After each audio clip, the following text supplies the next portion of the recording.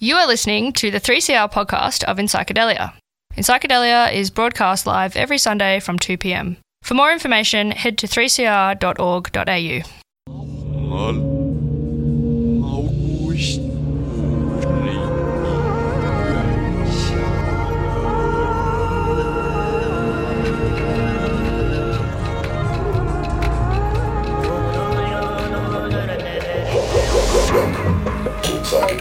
Good afternoon, it is In Psychedelia on 3CR Community Radio, 855 AM, 3CR Digital and 3cr.org.au.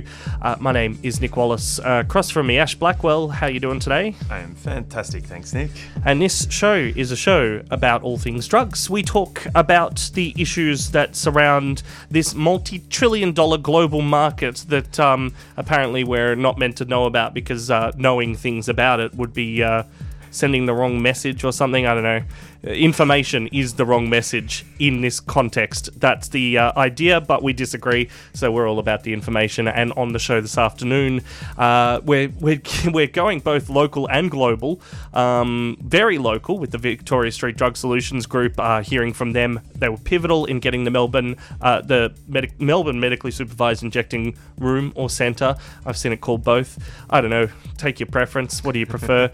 I guess it's a room right now, and they're building the centre because there is construction going on to, I think, triple the capacity of it by, I think, mid next year. It's all cleared out there. It's under construction. Anyway, we're catching up with them and then crossing over to the US to catch up with David Nichols from the DMT Nexus, who has been playing Connect the Dots. He has been looking at those organisations and individuals getting involved with psychedelic research, especially with the funding of psychedelic research as it's coming more and more toward being a legitimate public medicine.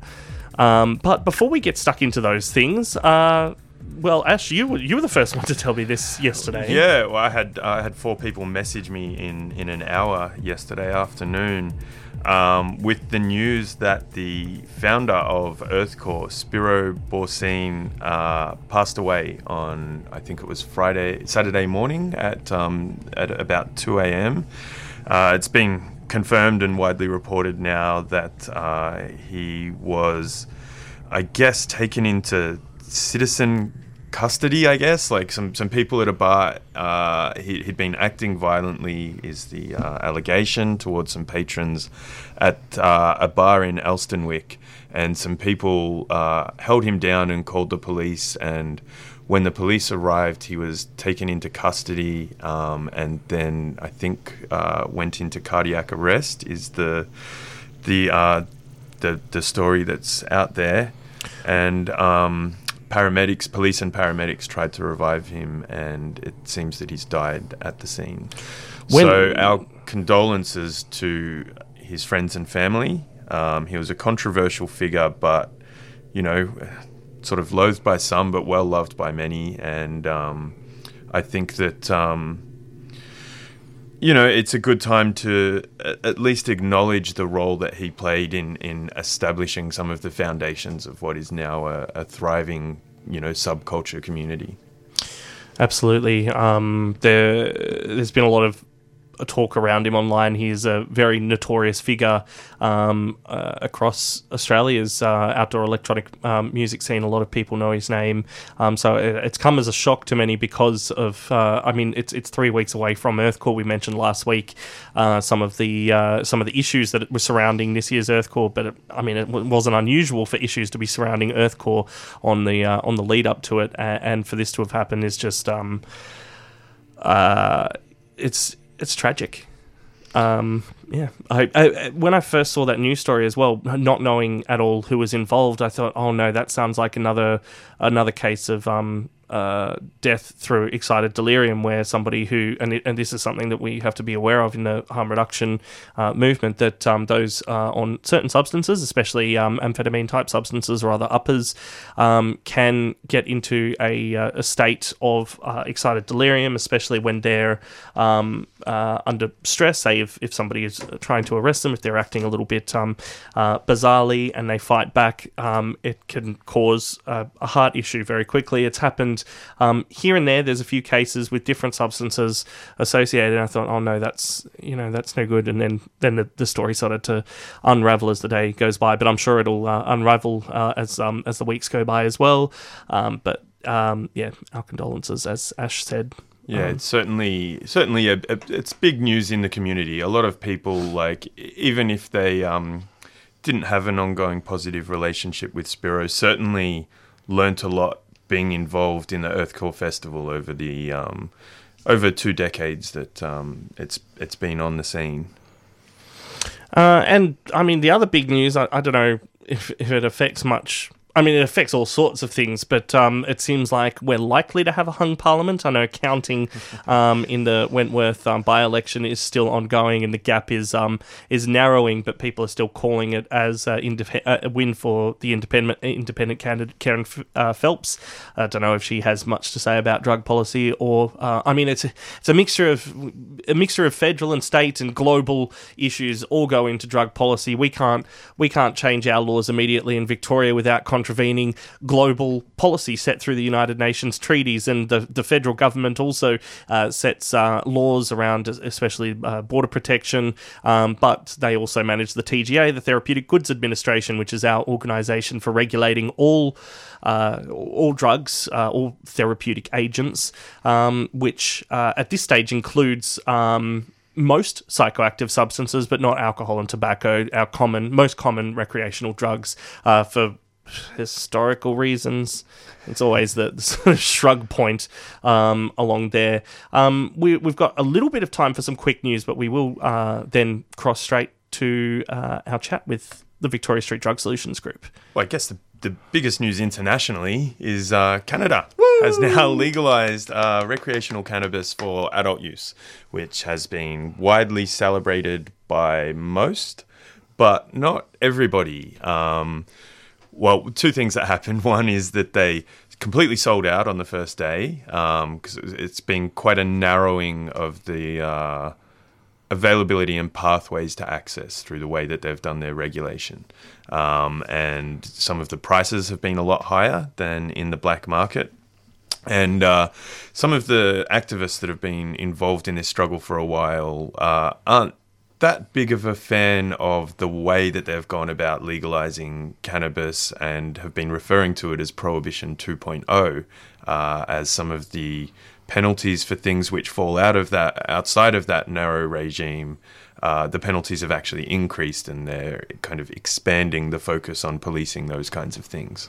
I do hear a voice that sort of mumbles in the back of my head when we talk about this.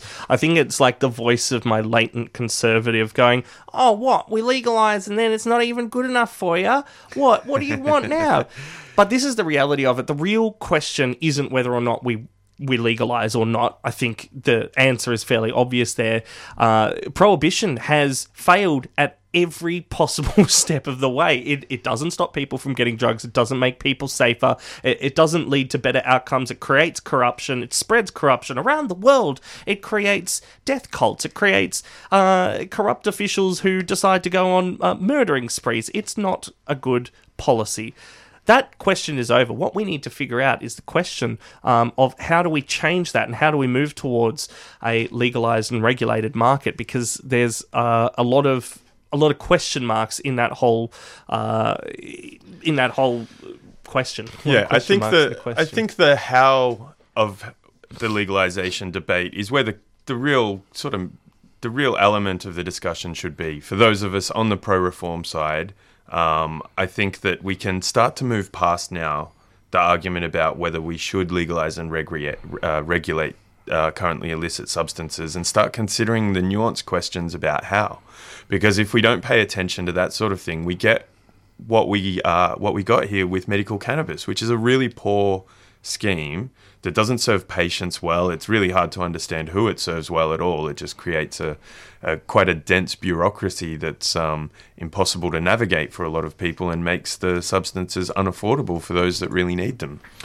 And not only that, but there is something that needs to be acknowledged, and this seems to be fundamentally obvious thing that seems really difficult for people to acknowledge. This is especially for those that sit there and think, oh no, we can't end prohibition because then we'll send the message that it's okay to take these drugs, because newsflash, people are already taking the drugs despite prohibition. So they didn't actually require the government to give the green light on that one.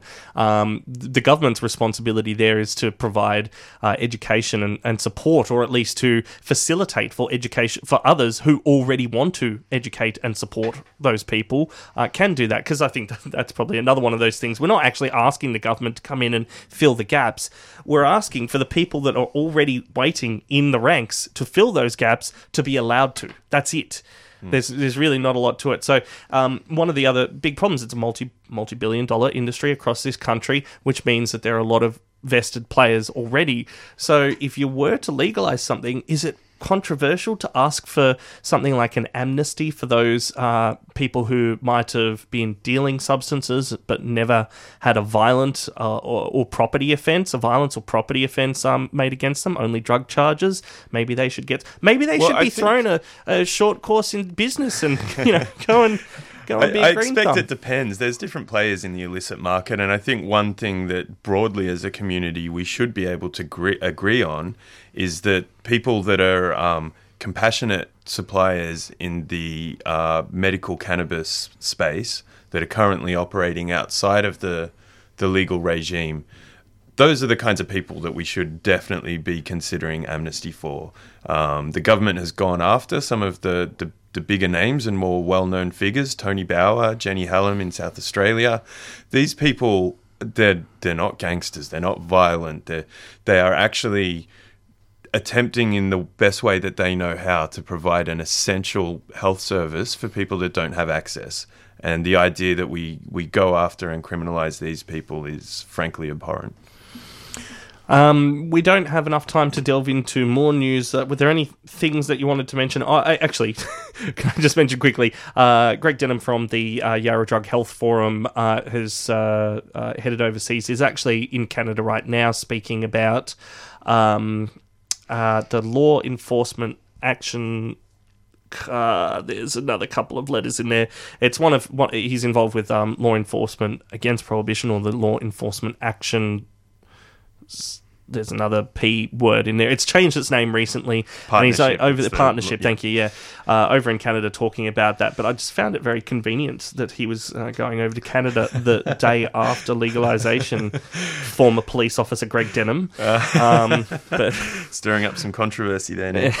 no, I'm sure it's all coincidental. Look, I guess just briefly, the only other thing that I've got on my desk for news is the recent report coming out about youth drug and alcohol use, and some reporting that's focused on that, highlighting the fact that it's, for a lot of young people, it's a cheaper and more pragmatic decision to consume something like MDMA than alcohol at the high prices that it's often available at. This is In Psychedelia on 3CR Community Radio, 855 AM, 3CR Digital, and 3cr.org.au. Find In Psychedelia on social media, Facebook and Twitter. Brainwaves. Hear the world differently.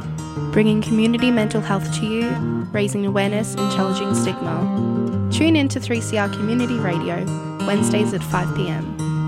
Melbourne's Drive Time radio program, featuring community organisations, powerful stories and information. Find us at brainwaves.org.au. Proudly sponsored by Wellways Australia. This is In Psychedelia on 3CR, 855 AM and 3cr.org.au. This is Ash Blackwell, and we're joined in the studio today with Greg and Lorraine from the Victoria Street Drug Solutions residents group that were critical in getting the North Richmond Injecting Centre established. Welcome to the show. Thanks, Ash. Thanks, guys. So how are things going? We've heard a little bit from Nico Clark, the medical director, about how things are actually going inside the centre. How are things going in the community? Has there been a quick noticeable difference for you guys? Yeah, look, I'd like to answer that question from a resident's point of view rather than a member of the residents group. And I think it was within a week of it opening, the difference on a daily basis was so completely obvious and tangible. A quick story, my apartment block has a bin area out the front on Nicholson Street, and I would go out every morning on my way to work and there would already be 1 or 2 or 3 people in there ready to inject, or if not the flip side, I would come home from work every day and there'd be all the rubbish associated with drug use and sometimes a whole lot more. And literally overnight, from the day it opened on the Saturday, on the Monday, the Tuesday, the Wednesday, still to this day I walk past and look in because I got so indoctrinated into checking, that disappeared. It disappeared. Now I've come across, it's been open now, 3-4 months, I've come across one person injecting in there in that time since. It's just extraordinary, the contrast. And that's going from almost daily. Oh, daily. More than daily sometimes, so yeah. And you've noticed the same thing, have you, Greg? Yeah, no, I completely concur. The first couple of weeks there was a real calmness, is the way that I'd describe it. Having, I suppose, just lived amongst sort of much greater activity. And when I say activity, I'm thinking of the ambulances, like the constant sound of siren. I'm thinking of coming across people in the back lanes and in all those sort of nooks and crannies around the back streets who were injecting, preparing to inject, or have had recently injected. And, of course, all the paraphernalia, the needles, etc. All that sort of calmed down pretty quickly and has remained, I think, relatively calm. And the incidence of that sort of activity sort of in the back streets has certainly subsided. From what I understand, it's probably pretty similar to what Nico's been saying, that the injecting centre has been well utilised. When we campaigned for it, we were very focused on saving lives and reducing harm. And, saving lives is pretty evident. After, I think, 3 months, they said there'd been over 120 or 140 incidents of overdose that they'd been able to manage sort of within the site. But reducing harm, I think, is really quite critical, because the harm comes about as much on the street when people inject in unsupervised ways, and also the harm comes for the community, everyone who lives, works and visits in the area, who are constantly sort of like coming across that activity, and it becomes very draining emotionally, psychologically. It's, no one wants to see people in that state. And, I know that the residents in my conversations with people were, at times quite traumatised at, constantly coming across people who were in a really poor state of health, often, driven by sort of mental health issues or homelessness issues. That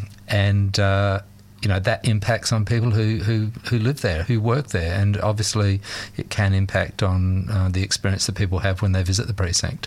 So those elements are beginning to shift, and whilst no one thought it was going to be a silver bullet, we are now 3 or 4 months into it. We're seeing positive signs. We're seeing positive sort of momentum.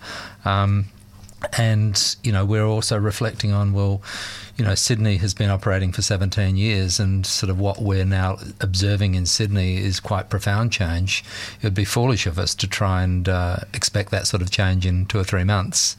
This is a solution that is incremental. It is actually dealing with health issues, and it is capturing a lot of people who are on the streets, and they have health issues around mental health, trauma in their own lives, addiction that has come as a consequence, and those things are now being picked up. And those things are now being dealt with at the North Richmond Community Health.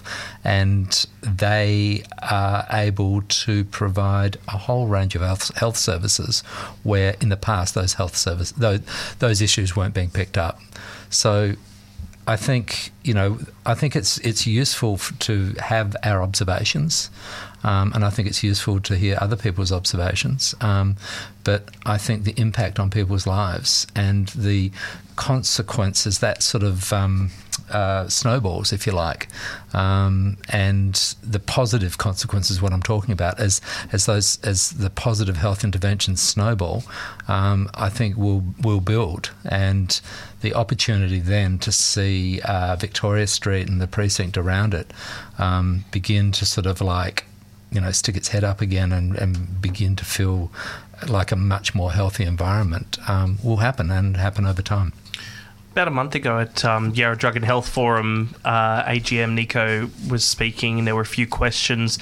There were some residents that stood up there and had some complaints about the program so far, and I know there had been a few incidents that had been reported in the news over the operation so far. Very, very few, but as time has gone by, have you seen these sorts of comments getting less? Have you spoken to these people? Are they feeling that their concerns are being put to rest, or are there still people with some concerns around?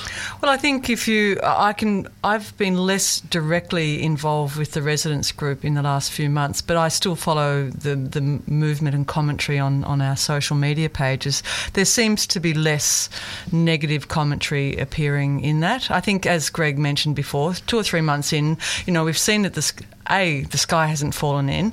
B, there has been a marked decrease in that on-street activity and all the paraphernalia associated with it. And in many ways, that was a lot of the concern of residents, was around confronting the trauma of injection, confronting the rubbish of injection. So in a way, that's predominantly been addressed, not ever completely. And I guess, and the thing is, there are still homeless people. There are still drug users congregating around the area, and that's obviously going to continue to happen until those longer-term responses and opportunities for response are put in place. And so it still is about managing people's unrealistic expectations about, well, overnight it was going to solve everything, and it hasn't, therefore it's a failure. Yeah, I'd also add to that by having the injecting centre open, it's sort of brought a sort of renewed focus to the area, and there was, or probably is, an expectation of, we will see improvements, and I believe we do see improvements. But also people are wanting to see massive improvements in a whole range of areas, which I think is reasonable, but over time. And at the moment, we're still, the area is still sort of quite a contested space with a lot of people coming and going through it. And whilst I think the overarching temperature has certainly cooled, there's people that are looking for sort of quite significant improvements quite quickly. And with the sort of the focus that's now there, I understand that people want their particular needs attended to, but fundamentally it will be something that will happen over time. So you're a community group, and you kind of set up in a period of crisis to try and get a policy in that would help manage that crisis, which, to your credit, to all of your credit, you got that win.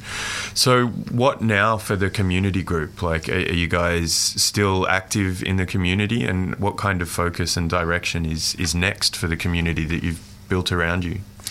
Well, the reason that we really focused on the injecting centre was because I suppose it was a real prevalent issue around the Victoria Street precinct, and it really brought the neighbours, the residents, the community together, because I think they reflected that, we've said it before, a couple of dozen years of policy that was very focused around law and order, had basically not worked, and had contributed to the situation that currently existed. And people, when you actually spoke to them, had an opinion that we really need to try something different.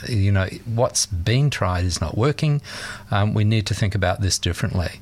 And when the evidence that we had available to us was pointing to an injecting centre, in terms of it, the evidence being what's happened in Sydney and what's happened overseas, and the improvements that it had brought to people's lives, particularly those that are in those that are in the injecting culture, as well as the people in the immediate environment. People said, "Yeah, that's something we need to bring into our community." So our focus was very much on what we could do to improve the safety and the amenity of the community.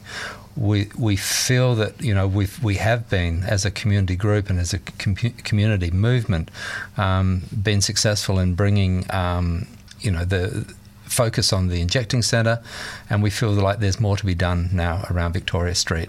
And I think the key that we have is the community that we're part of. Whilst many are focusing on ways in which they can shift the perception of Victoria Street through perhaps marketing or, you know, improve shop fronts or something like that, I think the community is still an asset in the area to be engaged with and to work with and to get their buy-in in what the future of the Victoria Street precinct's about. So as a residents group, we're still very focused on improvements that we can bring to the area. We've now set up partnerships with the Victoria Street Business Association, who obviously also want to have and they positive were quite outcomes. Opposed during the campaign, weren't they? They voiced their opposition. I think that they were very concerned. Their concern was they just didn't know what was going to happen. And I think when they saw the support that did exist, and when they, you know, I'd like to say when they saw the evidence that was wrapping around what was being proposed, they were able to come on board. They could see the reason, they could see the evidence, and they could find, you know, they could see that that we weren't rat bags, and that we were being reasonable and rational. We weren't going away. We were being sensible. We'd got a really positive outcome by promoting the establishment of a trial of an injecting centre, and they could see, you know, the benefits that were flowing pretty straight away. Yeah, and I think it's really important in that question, or where you've gone with that, Greg, is to acknowledge the leadership role that Mecca Ho has played since that response. And it was a relationship we had sought to develop in the lead up of our campaign, and it wasn't successful. And then, as you alluded to Ash, certainly the rally, it was a very small but vocal group of traders there opposing what was being proposed through the MSIC. But subsequent to that, we continued to try to engage. And I think, yes, as Greg has said, the actual impact of that rally was a very positive point in that turn. So, to the nub of your question, though, what now? It is about continuing those relationships with the traders and with other community groups. So more recently, we've worked with the Neighbourhood House movement on the estate. We actually supported their Moonlight Lantern Festival a few months ago by donating the sausages and actually cooking the sausages. So that's been a really positive relationship to have established for us, because in the end, there are a number of long-standing community groups around the area, whether it be the housing estate or neighbourhood houses or us or Cara, who whilst have our own little niches in such, the common ground is the community, the health and well-being of the community in the broadest possible sense. And I think that's where we can start to work more collaboratively as well. And then finally, I would say one of our major roles now in this very moment in the lead up to a state election is to really continue to provide the evidence when maybe business owners are maybe starting to waver because their business hasn't immediately improved overnight, or where residents might be beginning to waver because they're getting scaremongered by misinformation again.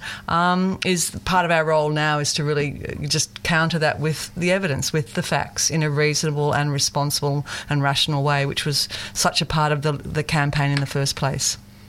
Fantastic.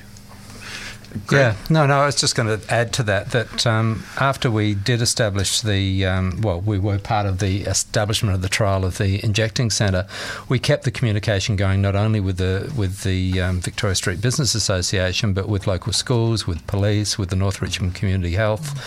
We've had conversations with representatives of ambulance and fireys, and there's probably many others that I'm just not thinking of at the moment. And the resounding thing that came back is that people wanted to see like improved amenity on our streets. People are wanting to see activities, and whilst council, that was another partner that we've been speaking with. Council are sort of investing in sort of community infrastructure to bring back some vibrancy into Victoria Street. We started talking with people and hearing from people that what they wanted to see was activity on the street. So bring the community to the street and have activities, events, markets, festivals, arts events, exhibitions, performances, to really bring some vibrancy. And so sort of vibrancy, vitality, visibility were the sort of catch cries that we heard. So we're beginning to sort of put together projects and programs that would be able to sustain that. And of course, that will require some resourcing. So we're also looking at where we can find those resources. And I know that in the past we've looked at funding from government programs. We've had some small conversations with some key philanthropists who are very keen to see action on the ground, and that their money go into activities with positive outcomes. So we feel quite confident that there is a great opportunity to actually grow something in the Victoria Street precinct. We're seeing it a bit like a blank page at the moment, and it's time to really populate that blank page in a way that really sort of keeps at its heart the safety and amenity of the entire community that pass through Victoria Street. We've been speaking with Greg and Lorraine from the Richmond Victoria Street Drug Solutions. For that resourcing question, could you just, for a final point, remind our listeners where they can get in touch and connect with your group to support the revitalisation that's now happening in the area? We do have thanks Sash, we do have a Facebook page, Vic Street Drug Solutions, and we've also got a web page, which is also vicstreetdrugsolutions.org. Which you might need to have a quick chat with your whoever's managing it, because the domain's down. But that's okay. Thank you. We have discovered that on the air right now, so hopefully it'll be fixed very quickly. But vicstreetdrugsolutions.org is the website. Go to the Facebook page in a moment. All right, thanks for joining us today. Oh, you're welcome, guys, and thanks for your ongoing support too. Yeah, thank you very much. Celebrate International Day of People with Disability at the Victorian Disability Sport and Recreation Festival. With over 30 exhibitors and 3 activity zones, come and try different inclusive sports, meet Paralympians and watch the AFL Wheelchair Challenge. This is a free, accessible, family-friendly event. Monday the 3rd of December from 10 till 3 p.m. at Crown River Walk. For more information, visit dsr.org.au. A 3CR supporter.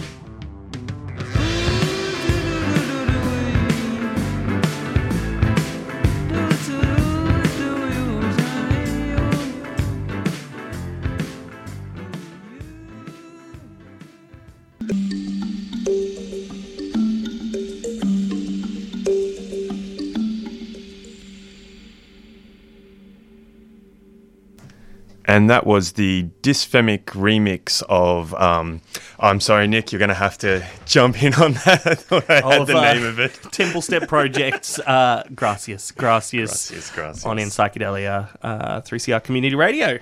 And we are just about to get on the line Gabe Buckley, the president of the Liberal Democratic Party of Australia, because earlier this week, on Monday, Senator David Leyonhjelm brought debate of his cannabis legalisation bill into the Parliament.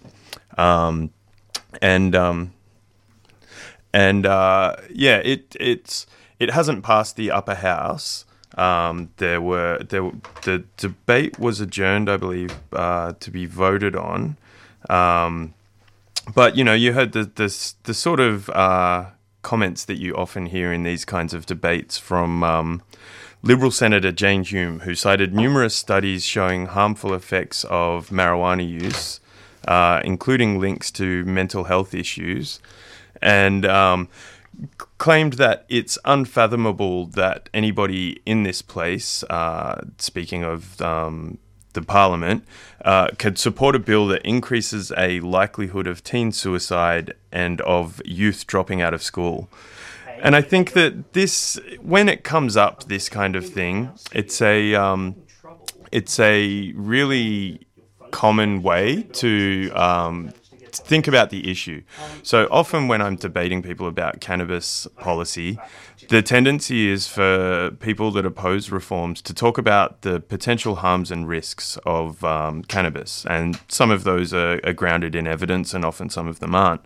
But it fundamentally misses the point because these harms exist currently in a prohibition framework. So arguing that the harms are a reason to continue supporting the current state of play, it's not really a rational kind of discussion. And I think it's something that those of us that are activists really need to call out. I think it's a mistake to... So I'm just having a chuckle at Nick having some tech issues on the other side there. Doing it a different way. I'm making it work this way. Okay. What are we going to do, Nick? I'm putting this on speakerphone. We've got a microphone there. This is technology in action. Oh, okay. Here we go. Yeah, we're getting. Sorry, you can do an introduction. We've had some trouble with the phone here in the studio. It's telling me it's not connected. But look here. Here we go. So dial in. Well, we've got you on air now, Gabe. So excellent. We've got Gabe Buckley, the president of the Liberal Democratic Party, on the line. Welcome to In Psychedelia. Good to be back again. So we just gave a bit of an intro that Senator Leyonhjelm's bill was debated in Parliament this Monday and highlighted some of the arguments that were put forward in Parliament to oppose the bill. Do you want to give us a bit of a rundown on how the bill was introduced, how it's kind of progressed, and where things are at currently? Okay, well, to get towards the Liberal Democrats' aim of complete legalisation of cannabis for all recreational, medical, agricultural, industrial uses, there's a bunch of things that need to happen, both at the Commonwealth and the state level now. The regulation of drugs is a state issue, but there is a whole bunch of Commonwealth legislation sitting there that pretty much stops any of the states or territories from going their own way on cannabis. So the bill seeks to remove those prohibitions from Commonwealth law and then leave it up to the states to change their own laws and hopefully legalise cannabis in some point in the future, hopefully not too far away. But so the bill aims to stop customs from intercepting shipments of cannabis. It aims to pretty much prevent any other Commonwealth agency from deciding that cannabis is something that the Commonwealth government should be controlling or restricting because it is a state's issue. And the beauty of our bill is that it ticks two of our boxes, and one, that people should be able to make up their own minds about which drugs they're going to put in their body. And secondly, we believe in states' rights. We think that the Commonwealth has well and truly overstepped the bounds of the Constitution, taken a lot of things off the states that should be handled by the states, and we're big advocates for putting things back in the hands of the individual states where we can, because then, we've got 6 different legislative environments that people can actually shop around and decide where they want to live, rather than having all states forced into the same situation by the Commonwealth. So the TGA is the federal government body that generally regulates therapeutic substances. In this bill, or in the approach of the Liberal Democrats, does this include how the TGA might relate to cannabis, especially from a therapeutic point of view? It does. Our position on the TGA is that it should be a voluntary system, and if people want TGA accreditation, they're welcome to go and get it. And we can see that, if you're selling something as a therapeutic substance, then having the TGA approval is going to give you a lot more gravitas and authority in the market to say, well, the TGA's actually stamped this for us, so we're fairly sure that it's got a bit of efficacy about it. And I don't see why anybody that doesn't have a bona fide therapeutic product wouldn't want to go and get it certified. There's something I noticed reading through the bill, which has been sitting in Parliament since May. I understand there's about 200 other bills sitting in Parliament. Often happens, but it's not a regulatory system that's being proposed by the Liberal Democrats. It's a as you said, it's just removing the barriers that currently exist for states to be able to make their own regulation and experiment perhaps with slightly different kinds of regulation as is happening in the US. And maybe that's an important distinction to make here. You're not actually putting forward a regulatory model with this bill. No, we don't. We don't actually believe that we need a regulatory model, save from the usual things about, all the things we recommend. We're recommending for adults, not for children. Parents should be able to, restrict their children's drug intake if they feel that that's appropriate. And we don't think that cannabis shops and stuff should be any different to bottle shops, really, in that they're a place for adults to go and buy adult drugs and consume responsibly. So it's not something that we think needs to be regulated. All the research points to it not being a particularly dangerous or fearful substance that we should be scared of. I mean, humanity's been using it for 3,000 years for about 100 of those years it's been illegal. So, it's not something that we really think needs to have a lot of government oversight or anything like that. And with this bill, we're May, June, July, we're about 6 months in. Do we have a timeline of where it's going next as debate progresses through the houses? Is there a lot of support from other parties? What's the sort of feel in Parliament? Unfortunately, we don't have a lot of support from other parties. I've gone and read through some of the speeches from the other parties, and to their credit, the Greens have recently changed their policy on cannabis, and they want a fairly heavily regulated, limited supply, which probably isn't going to make a great deal of difference as far as consumers go, because if you heavily regulate that sort of product, they don't call it weed for nothing. It'll grow pretty much anywhere. So you're still going to have a black market in cannabis. You're still going to have money going into organised crime syndicates when it could be going into legitimate businesses that then pay tax and pay for things like schools and hospitals and all the other stuff that our taxes go towards. So I don't think the Greens model is a particularly good one, but to their credit, they are the only other party in Parliament that supports any form of relaxation on cannabis. The Labor Party got up and said point blank, we do not support the legalisation of recreational cannabis. The Liberal Party got up and said, well, we don't even really support the medicinal side, but we're happy to go along with it because we know so many people do. We're not getting a whole heap of support in Parliament, and I wouldn't expect either the Labor Party or the Liberal Party to vote in favour. Do you think the Greens will? Do you think the Greens will support the LDP bill? I would like to think that the Greens would support the LDP bill. They didn't support our bill on same-sex marriage, so I think they do tend to let the few economic differences that our two parties have cloud their judgment when it comes to actually getting things that they want.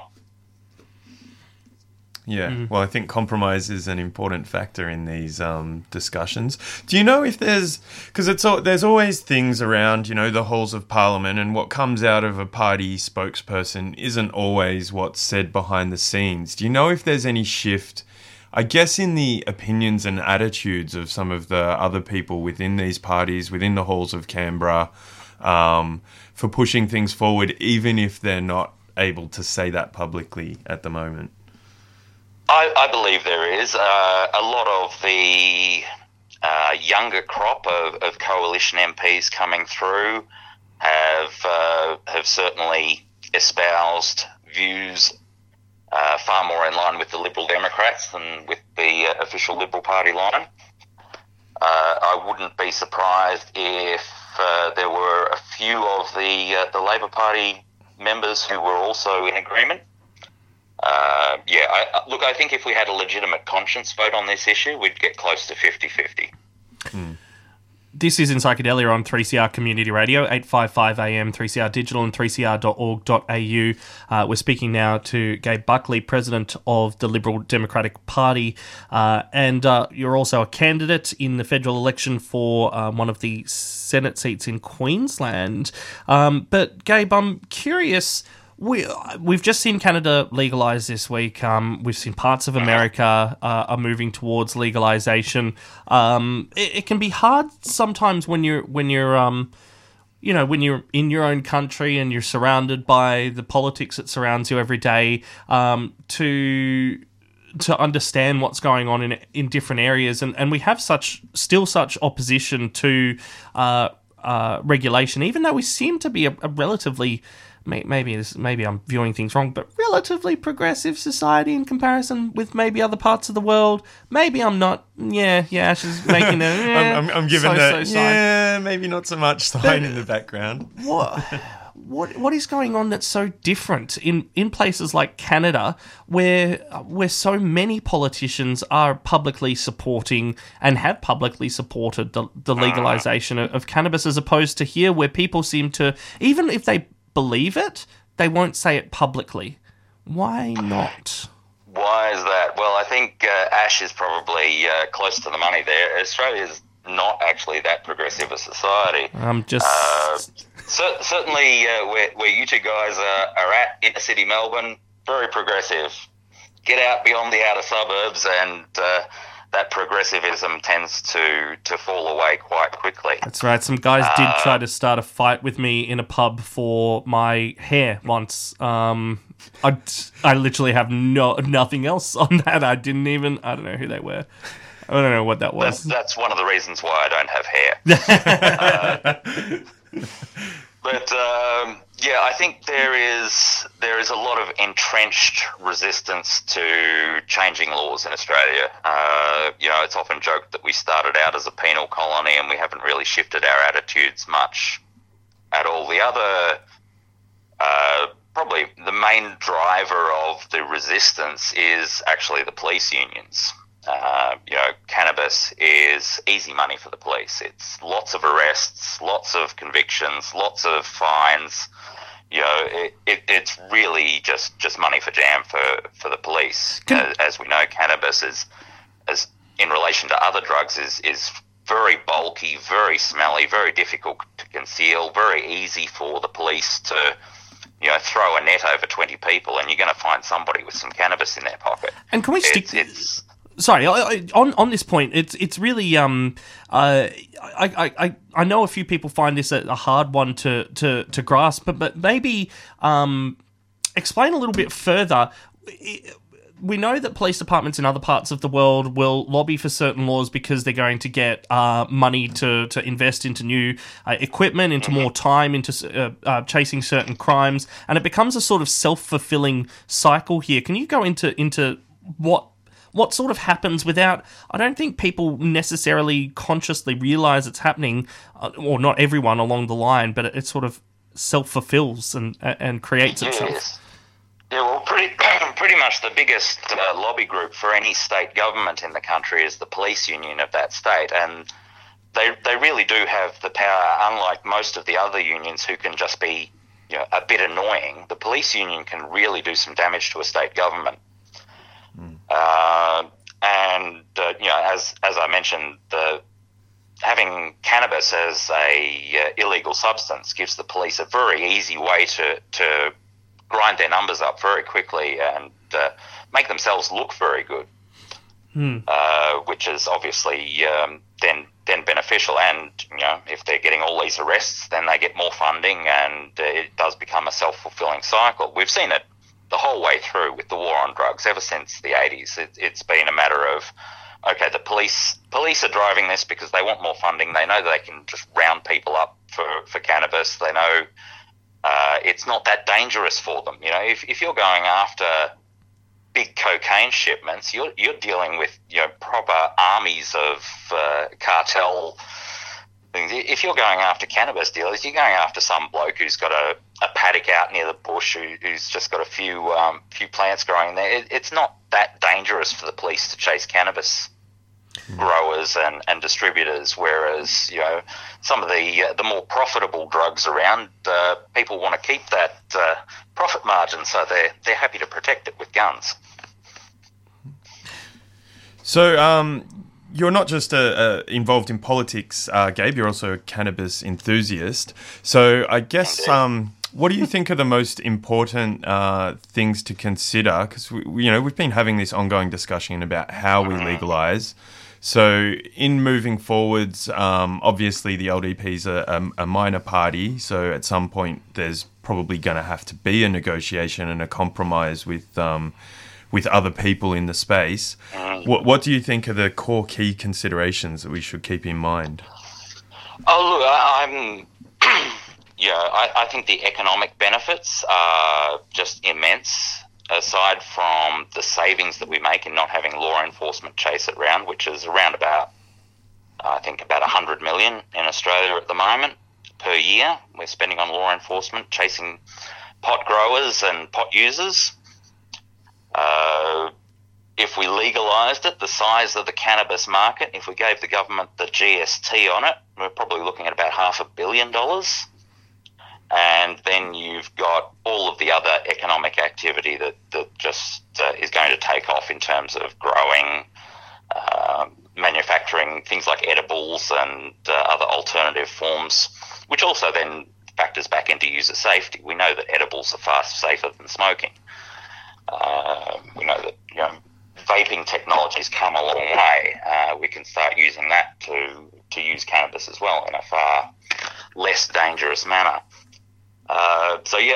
But the ultimate one for me is, prohibition doesn't really affect me that much. I'm a big guy. I can go and hang out with rough people and buy some cannabis. It really doesn't bother me that much. But you've got little old ladies, they shouldn't have to be dealing with, thugs basically to get their glaucoma medication. And I think legalising the homegrown market is probably the most key things. I wouldn't care if I couldn't nip into the shop and grab some bud on the way home if I was able to grow it at home.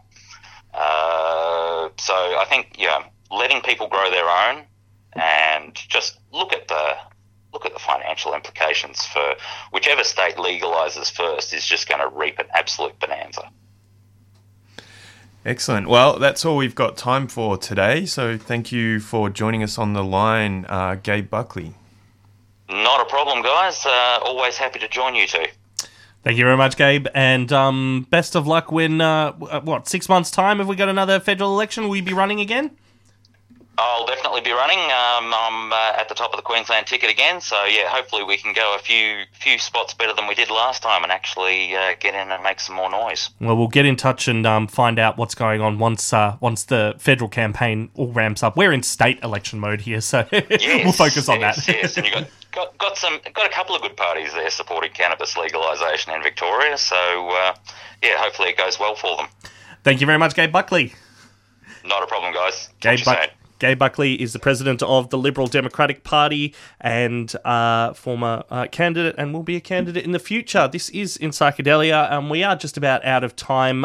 Events this week, Ash? Yeah, we've got this coming Saturday is the rescheduled cannabis picnic up in Sydney, and that's happening, I think it's on the 27th at Sydney University, I believe. You can check out online for that. And on the 3rd of November is Unharm's Undead Party. That's their key fundraiser.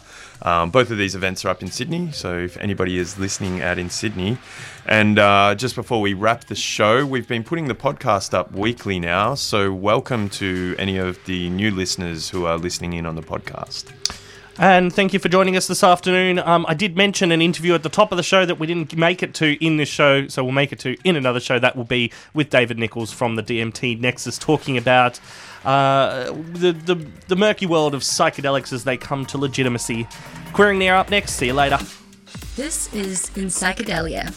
Comments, complaints, or contributions are welcome. Jump on the 3CR website, 3cr.org.au, and head to the In Psychedelia program page. Get in contact with us on Facebook or Twitter, or send us an email.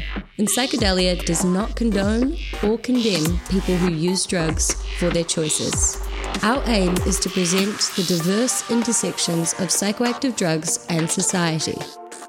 If you are concerned about your own drug use or a friend's drug use, Direct Line provides a free and confidential counselling service 24 hours a day, 7 days a week.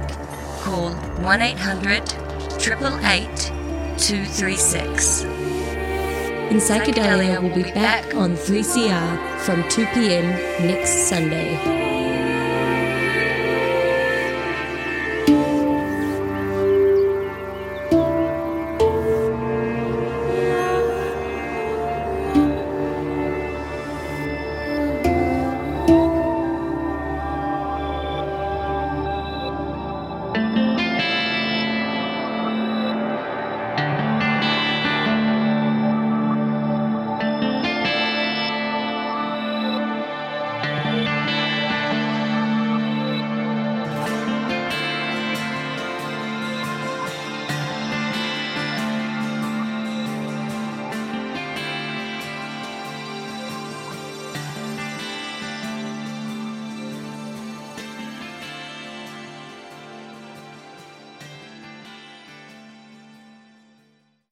This has been a 3CR podcast. You can hear In Psychedelia live every Sunday from 2 p.m. Head to 3cr.org.au for more.